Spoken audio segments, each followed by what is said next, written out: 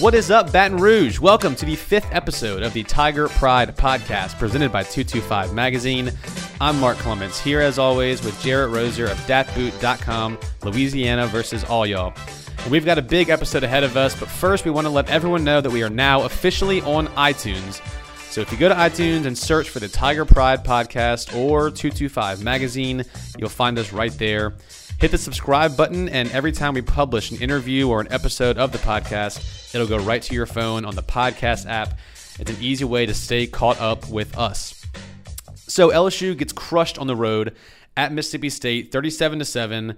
We're going to talk about what went wrong in that game, everything, and how LSU can fix it. I know it seems bad right now, Tiger fans, but the sky isn't falling just yet. Jarrett and I will tell you why.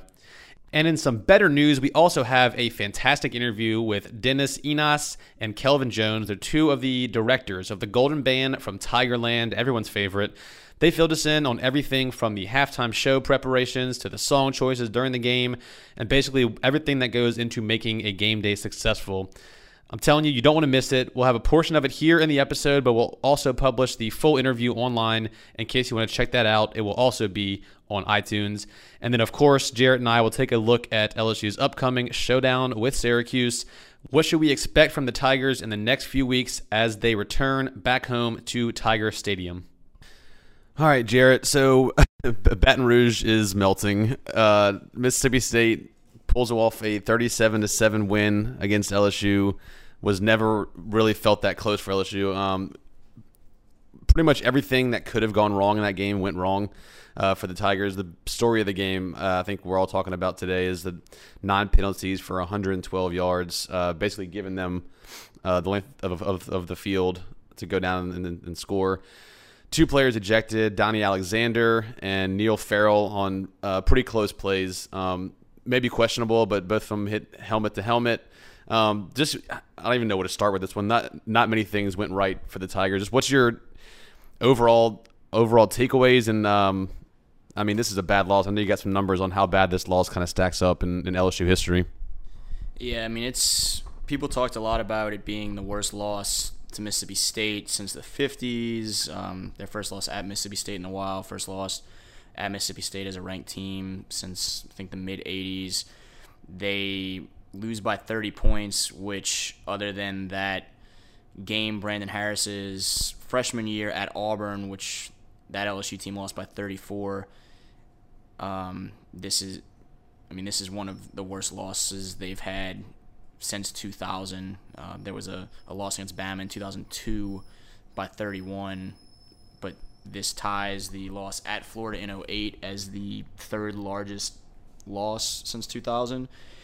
And like you said, it was really just kind of everything. We talked last week about, I said if things didn't go well early, it could be a problem for LSU. And I don't know that I put a lot of blame or the bulk of the blame on the young guys and the stage, because it was just kind of everyone. You had veterans that were making really poor decisions as well, and LSU was, right there. Things weren't going great in the first quarter, but they're right there. Even they had a chance to go up, but one of the penalties brings back the DJ Shark touchdown, and when they give up the first actual touchdown of the game, they answer. But then late in that second quarter, things started spiraling, and they just never stopped. LSU continually looked worse and worse, and Mississippi State looked stronger and stronger. I hate to make excuses for anything. I mean, the penalties are unacceptable. Some of them I did think were a little tough calls, especially on some of them that took back the touchdowns. After watching it, and I haven't got a chance to rewatch and go look at it or anything, but did you think they were, for the most part, the 2 ejections and the 2 touchdowns being called back, do you think they were the right call, or did that seem a little harsh? The one I questioned the most was that first touchdown where they flag Stephon Sullivan and bring back the 66-yard, I think, DJ Shark touchdown. I don't know that was a good call. The others, particularly the ejections, those were 2 guys that hit Nick Fitzgerald in the head and late. So that, as much of an emphasis as referees are putting on that now these days, and particularly this season, I wasn't surprised by those at all. It's kind of crazy to see 2 of them happen in that quick of a succession in the third quarter. But and honestly, there were some plays where they probably could have been flagged and weren't, because I thought Ed Paris could have been flagged for pass interference on a play in, I don't remember if it was the second or third quarter, but down the far left sideline, he pushed a guy, and at first it looked like the ball was probably not really catchable, but then as you watched it a few more times, the receiver actually got his hands on it, maybe would have had a chance if he hadn't been shoved. And so there were some things like that, and that's kind of football. You put yourself in situations where it's close and it's tough to argue, and they have a reputation right now as a team that is committing a lot of penalties, because they're tied for fourth in the country as among most penalized teams. There are teams right now that are, Navy is the least penalized team in the nation, averaging 1 a game, and LSU's at 10, and then there's some other teams that are averaging 2.5 or 3.3. So LSU is 3 and 4 times as many penalties per game as some of these other schools. It's something they've got to get fixed, and that's something Ed Orgeron said after the second game, that they knew they had to get fixed, and they talked about bringing in extra officials during practice last week and all those things. But we talked about that last week too. It isn't as easy to fix maybe as he made it sound like it was after the Chattanooga game, and we saw it again in Starkville. And I want to talk about how they can fix it after we break down the game just a little bit more. But it was frustrating to me to see. I mean, giving up 37 is bad. Only scoring 7 is bad. I don't even know which one is worse. I think the Mississippi State offense we've seen this year put up some points. I kind of thought it was going to be a little higher scoring. I didn't expect LSU to only put up 7. Out of those two, which one was the worst to you, either only scoring 7 or giving up the 37? The over-under on that game was in the low 50s, so it ended up being a little bit lower scoring overall than Vegas and a lot of people thought it would.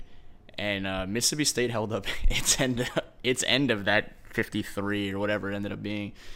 But LSU couldn't really do much of anything off it. I don't know that I see one as worse than the other. It was just bad all around. You saw trouble in all phases. Danny Etling didn't look great, but I really didn't think, as much as we talk about me being like a Danny detractor the last few weeks, now I'll turn into Danny defender. I didn't think his game was that bad by comparison. He was under pressure quite a bit. The running game didn't get going the way that you expected to, and I don't know how much I fault Darius for that though either, because in instances where he got dropped at the line of scrimmage or for a loss, it was because guys were on him the second he touched the ball. The receivers had those drops. It was just bad. I don't even know. Yeah, and what was frustrating to me, and I appreciate Matt Canada coming out and wanting to get the offense going and kind of do the hurry up, but you got to the point where the defense was on the field for these long sustained drives. The offense would come on, and even if it wasn't a 3 and out, even if they would get a first down, they were in this hurry up mode. The defense never got to rest. They would come out and run these plays and try to. And I get it, try to get some points on the board quick and kind of turn the momentum, and it just kind of kept backfiring. Etling finishes 13 of 29 for 137, and like you said, a lot of that he didn't look great. You're right, a lot of that fell on the receivers. Another one that's kind of going to be replayed is that one that hit Russell Gage in the face, and he wasn't ready for it. We saw a few even the one fell through the hands of DJ Chark that was uncharacteristic of him. And again, like I mentioned it before, just everything that could have gone wrong in this game kind of went wrong. They were dominated on both lines of scrimmage. Guys couldn't really get anything going. 15 carries, 76 yards. So we still averaged 5 yards a touch, which is good. But they couldn't really establish a running game. Couldn't sustain any drives. Another time of possession favored Mississippi State 35-24. So just again, all sides of the ball just kind of seemed like State dominated, and LSU could never get the momentum going on their side. And I saw one article already online that says Coach O is on the hot seat. That seems ridiculous to me, but do you put any stock in that? Is his seat already heating up after 3 games as a full-time head coach? I don't know. I had people ask me before the season whether I thought there was a potential that this could be a 1-year tenure, and my reaction to that was kind of that's just LSU fans being real dramatic, because there were a lot of people, and still are a lot of people, that criticize the hiring in general. But 3 games, man, is crazy to me, to think that something would happen particularly soon. As bad as that outing was, it was just 1 game. I don't know where things stand for his security moving forward. I think it's probably premature to start talking about making a move there. But at the same time, expectations for LSU football are incredibly high, and Saturday was not inspiring. And especially when we talk about the concerns now moving forward, they've got their job cut out for them right now to make sure that they come back strong against Syracuse and kind of make Saturday look like more of a fluke or an isolated letdown than a sign of things to come. And they've got a couple of weeks against opponents that they should take care of, even if they don't necessarily play their best, before they get into that Florida and Auburn back-to-back, and then eventually the rest of the SEC schedule. So it's just going to be interesting to see how they respond to it, because they could put it behind them and still do some good things, or things could spiral in the bigger picture the way we saw them spiral Saturday, and that could be a real problem. And like you mentioned, if there is some kind of good news to pull from this, it is that LSU has two weeks in a row against some weaker opponents. Hopefully they can just kind of get back into the swing of things and just get winning, that winning mentality. Just try to use these next 2 weeks against Syracuse and Troy just to iron out some of these kinks. And we do it every week. We try to pick a player of the game on both sides of the ball. Let's start defensively, because there was at least some semblance of bright spots on the defensive side of the ball. I'm going to give mine to Devin White for his 11 tackles that led the team, 1.5 for a loss. But I'll give it to Devin White, and I'll let you go defensive, and then you can kind of take it and go to the offense if you want to do that first.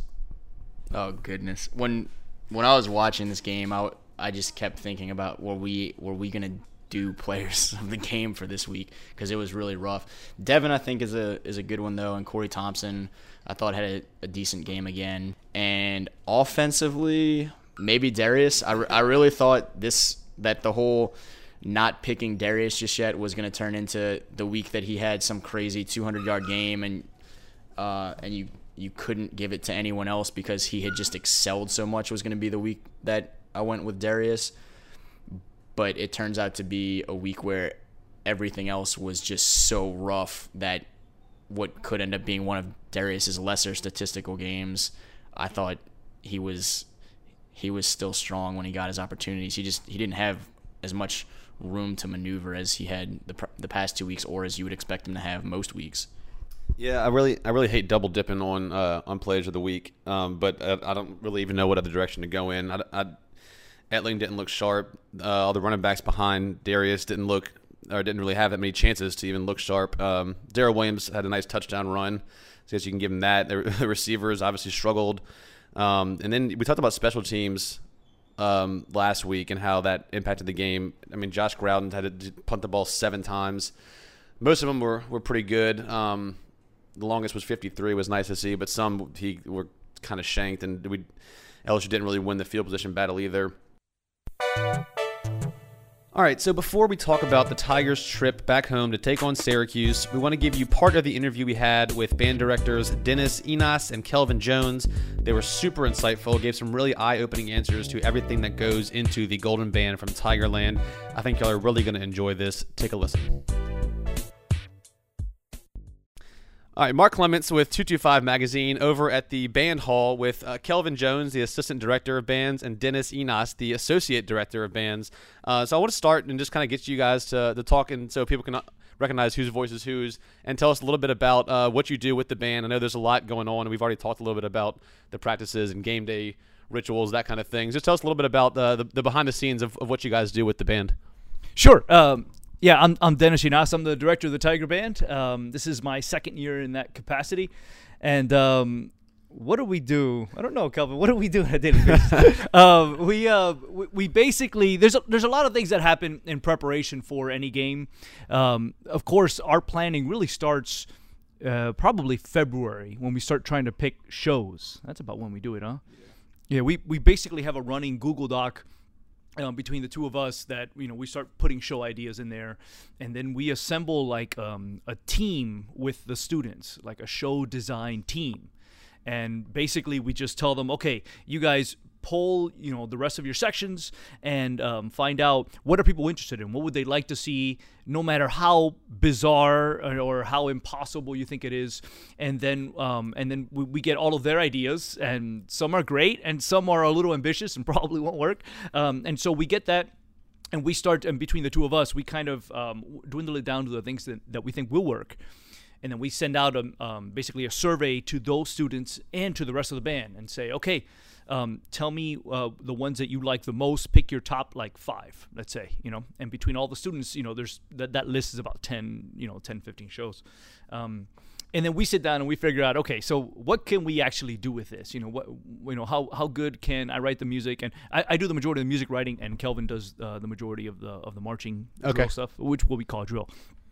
And we try to figure out, like, what shows are going to have the most impact with the audience. I mean, am I missing anything on that?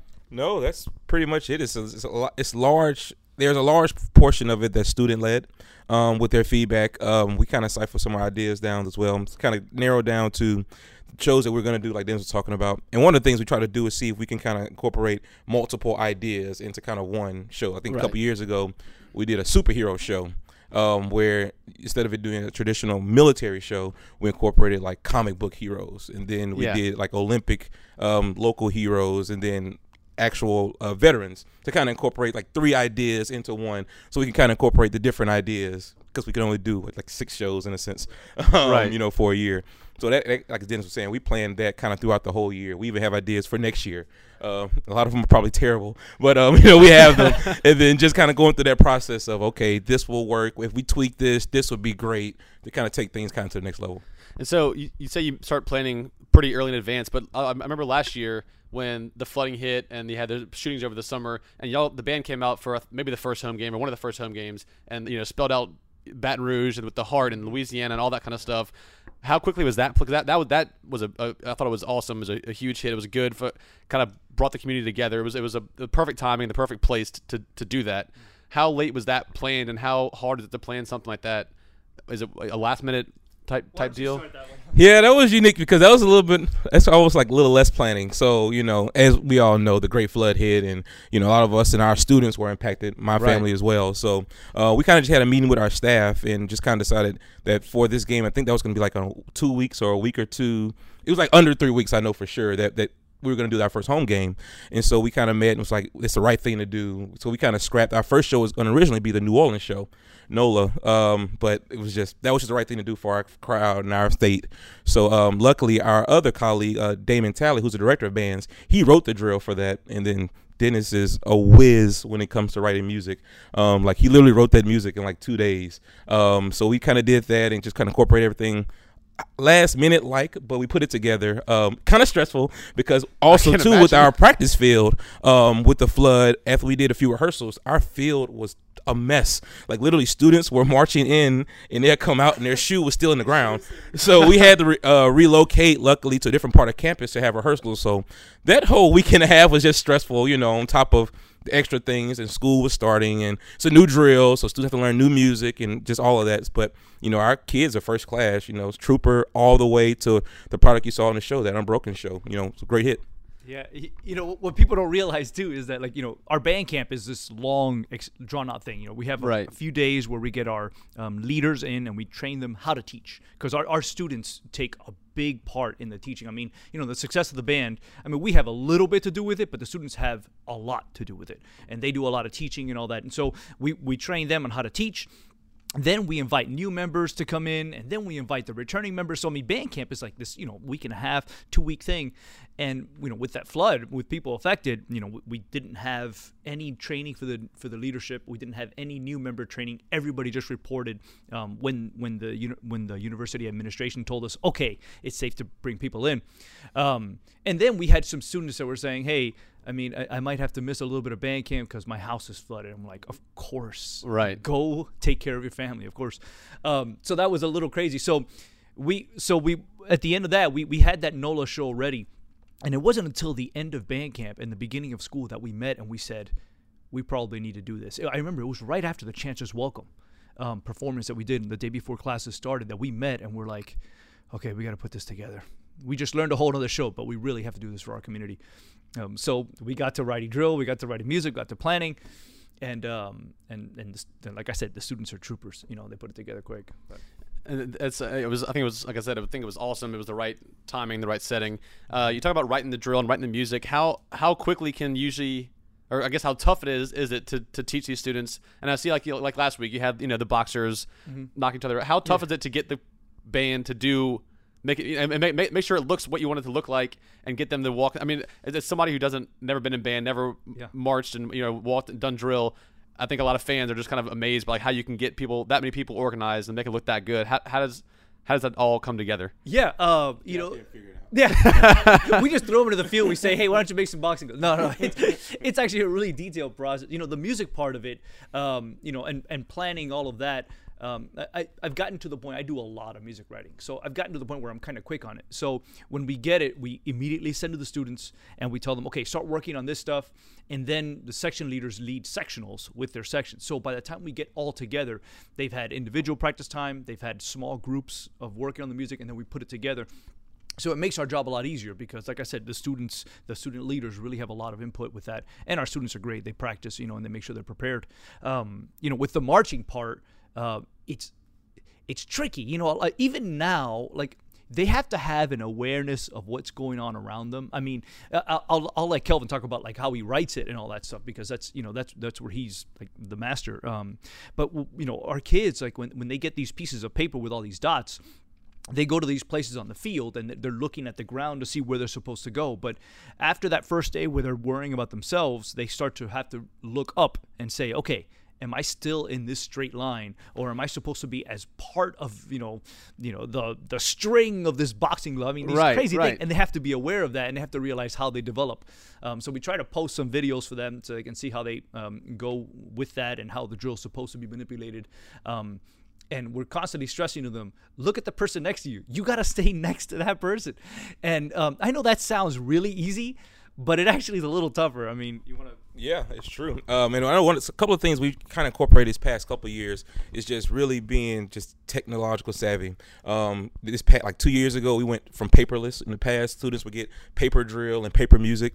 And so if Dennis wanted to make an edit to one of the things in the music, we would have to get the librarians or someone to make copies of it, cut that, pass it out, have it for the next rehearsal. Now, when we have to make changes, we could just click a button, we send it out, and students receive like a form we call OneDrive through Google, where they can access all their music. And we also did with the drill as well. So that just kind of just saves time across the board. And this year we started incorporating videos. So I do a lot of the drills through this program called Piware. So it allows me to just create a video so they can see this is what we're striving to do for this week. Right. And Dennis does the same thing with the music. He sends them a MIDI file of this is how the music's supposed to sound. So it kind of gives them a heads up, especially for auxiliaries. They kind of know planning, choreography, and things like that. So that helps us out a little bit on the front end. But a lot of it is once you kind of figure out certain maneuvers, and like Dennis was talking about, you have a certain dot and a certain number.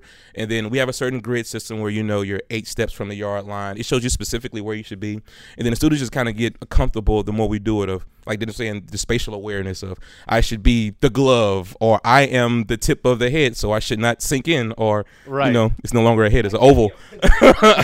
Yeah. So so a lot of that just comes from just repetition, but a lot of it is just based on just utilizing technology for a lot of things we're doing pedagogically with the group. That's really cool. And let's talk a little bit about game day. And I was telling you before that we started the podcast about the walk down Victory Hill and how much the fans love that, and obviously people line all the sides of it. How much preparation goes into that, and making sure it's the whole show. You have some old band members kind of lead it sometimes, and just how cool is that experience, and how much practice goes into just the actual game day? Hate to give a huge downer, but we don't. We very minimally rehearse. I say that we talk about things during band camp, and a lot of things talk about how to get into the PMAC. We may spend maybe 2 days max. We spend about an hour and a half. An hour, yeah. I'm trying to be nice here. Yeah. But like I said, the kids are troopers. We have this expectation of do something as if you've done it for a long time, even though we may do it once. So that portion is probably more frantic for the staff, because what a lot of fans, they just don't know is, we just don't allow people to just walk through the band, just for their own safety. Last thing we want is someone coming through and they get hit with a cymbal and there's a huge gash. It's just for their safety. So we're probably more frantic than the students, just trying to crowd control. And luckily we have our LSU PD and certain troopers to kind of help out with that. But sometimes depending on the game, it's just live atmosphere and people want to see the band, so they get really, really close, and it's just not, for their safety, it's not necessarily the best idea there. But in regards to rehearsing for that, we talk about it, and that's the easy part. Hit it. Yeah, that's the easy part. And the kids love it. That's probably one of the greatest things about this program. It's a tradition there. We have a parade just to get to the game. And something about pregame, when they hear those notes, the crowd just goes crazy. Well, I was going to ask about y'all's first interaction with the pregame, whether it was the pregame music that is LSU fans love, or the pregame walk. Y'all's first interaction with that, and what y'all, this initial reaction from whatever your band pass was. Was that something different y'all hadn't seen before? Is it y'all makes y'all passionate and appreciate the fans here and the band here, that kind of thing? Yeah, I mean, I when I went to undergrad down in Miami, we didn't have a marching band at my university until I was about to leave. They formed one, and then I did some other degrees at University of Texas. But college football, I was I just followed on TV, but it wasn't something that I was immersed in, like a culture anywhere, until I got to Texas, and I started to get a little more immersed in in that culture there, because they had a good football team at the time.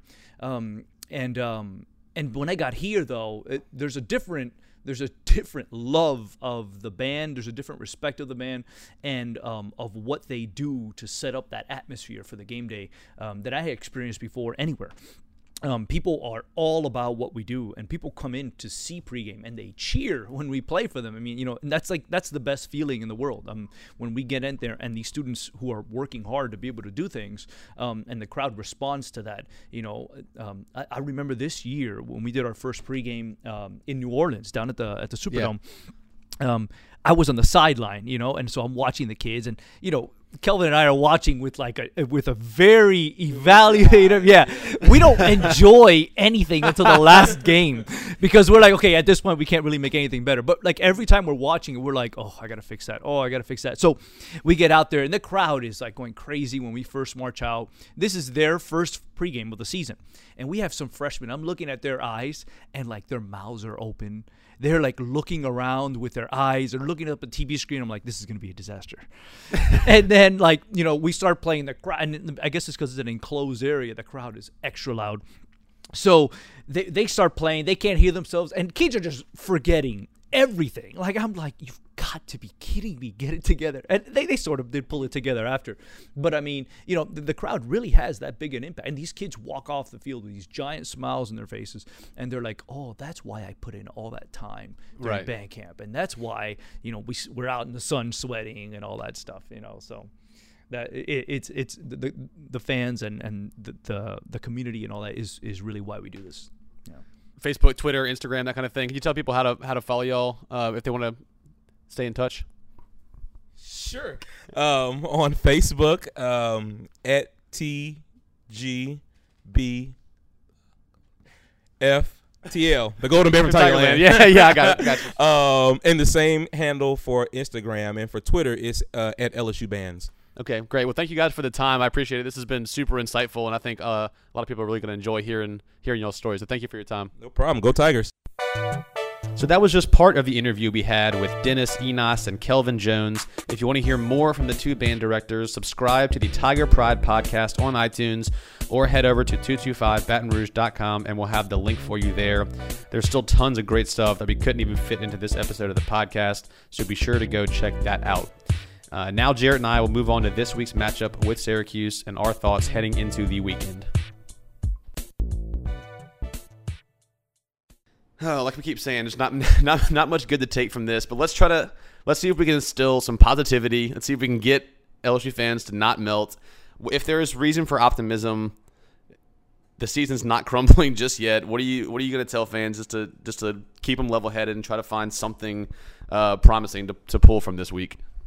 Well, like I said, it's at the end of the day, it's just one game, and you see a lot of cause for concern in a lot of different areas, but it's still counts right now as one loss, and so you hope that if this coaching staff and these players can regroup and learn from this, we said it last week, they've got to clean up the penalties because those were crucial. If they can heal up these next few weeks, and hopefully that can help in some ways in that defensive front situation when they can get some of those other guys back, that this is still the same team we saw the previous 2 weeks that has a lot of talent and has the capability to beat just about anyone on the schedule. So it's just kind of in terms of looking for positivity, it's a matter of being patient and hoping that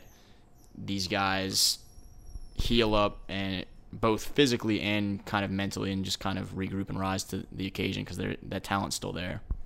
Yeah, if I'm gonna put on my overly optimistic glasses, because it obviously doesn't look good after the loss. What I'm hoping for, or what LSU fans are hoping for, it's going to be a long season if we keep it too negative. But what you got to hope for is that maybe this was one of those games where everything falls apart at the same time. The offense doesn't click, the defense isn't clicking, and we've seen games in the past, like even the Bama game last year. Defense is on point, offense can't get anything going. Maybe this is just one of those instances where you take a young team on the road. It's a learning experience. A lot of these guys have not played in that kind of atmosphere before, and everything just kind of from the penalties to the offense can't get anything clicking. The defense is struggling. Maybe this is just one of those giant learning curves. It's a big experience all around, and they can turn it around, get these next couple of wins under their belt, and then their next big test will come against Florida. And then we kind of have been circling the Mississippi State game as the first test to see where this team stands. The next big test that we're going to circle is at Florida. The next 2 weeks should be relatively smooth wins. So we got a couple weeks to figure out what this team really is, and they dropped in the polls down to number 23. Mississippi State jumps them to number 19. They're probably going to sit in that little bubble for the next couple weeks until they go to Florida. They play Syracuse this weekend, a 6 o'clock kickoff back at home in Tiger Stadium. What's the biggest thing you're looking for out of this team against an opponent? They should be able to take care of business. What do you work on the most, or what's the one thing you're going to be keeping your eye on? That's tough too, just because everything was so rough on Saturday against Mississippi State, and I don't know how much of an indicator I can even take from how things go up front. If they have trouble up front against these teams to come, then it's a real problem. Just you can expect it to be a problem every week at that point. But they should. Some of these things that we saw them have trouble against Mississippi State, we won't be able to learn that much against Syracuse and Troy. But still, they've just got to make the easy plays. They've got to play football smart, not have penalties, not have breakdowns, all of those things. Just execute. And I don't know. That sounds really vague and basic and coach speaky, but they didn't execute really in a lot of areas against Mississippi State. So you just want to go see them play clean football. No, it sounds coach speaky, but that was going to be my exact answer. Is just go get a clean game under your belt, because even in the first 2 weeks of wins, we talked about the penalties and how that was okay, not okay, but you can get away with it in those games, and you see it against State, and that's when it becomes a problem, when you get these SEC games and you still have the penalty issue. I'm with you. I think just a clean game, go out there, take care of business, and just look like a top tier team that you are. You see these other top 10 teams playing their lesser opponents. It seems like it's, and again, we're not watching the details of the game, but it just never seems out of hand, or never seems that there's all these issues lingering with these teams. That's what you want to see from LSU this week, is just a clean football game, cut down on the penalties, take care of business. I want to see a little bit of fire in them too, even though it is Syracuse. I want to see him come out. I think you and I were talking before we started the podcast about how State just came out with way more energy, way more passion, fueled by that home crowd. LSU just kind of seemed flat from the get-go, and not just kind of dogpiled from there. So I guess, the two things I'm watching is just the clean football game, cut back on the penalties, and show a little bit of fire back at home.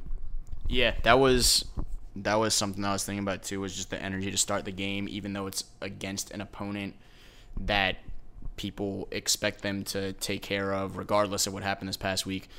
And I think that we can take some indication if they do come out fired up and focused and start strong, that maybe they have done a good job of rebounding, putting it behind them, and all those things that they're going to need to do to have a successful season. Because, I mean, at the end of the day, I think we talked about it in a preseason podcast. I know I told a lot of people I thought if this was a 2-loss team that it was going to be a really great year, because I thought they had the potential to have some trouble. And they could still, looking at some of these other teams and some of the issues they've had, they could theoretically end up being a 2-loss team, but things could spiral and become a 4 or 5-loss season really easily. It could be kind of a mix and be a weird, frustrating year where they end up beating a bunch of people that right now you think they would have trouble against, but then lose to like Mississippi State and Texas A&M or something, and just right when you think they should be good, they drop one. But how they handle this from just a mentality standpoint moving forward from that Mississippi State game and into these next few, and trying to continue to build and be much better and improved by the time you take that trip to Florida is going to be huge.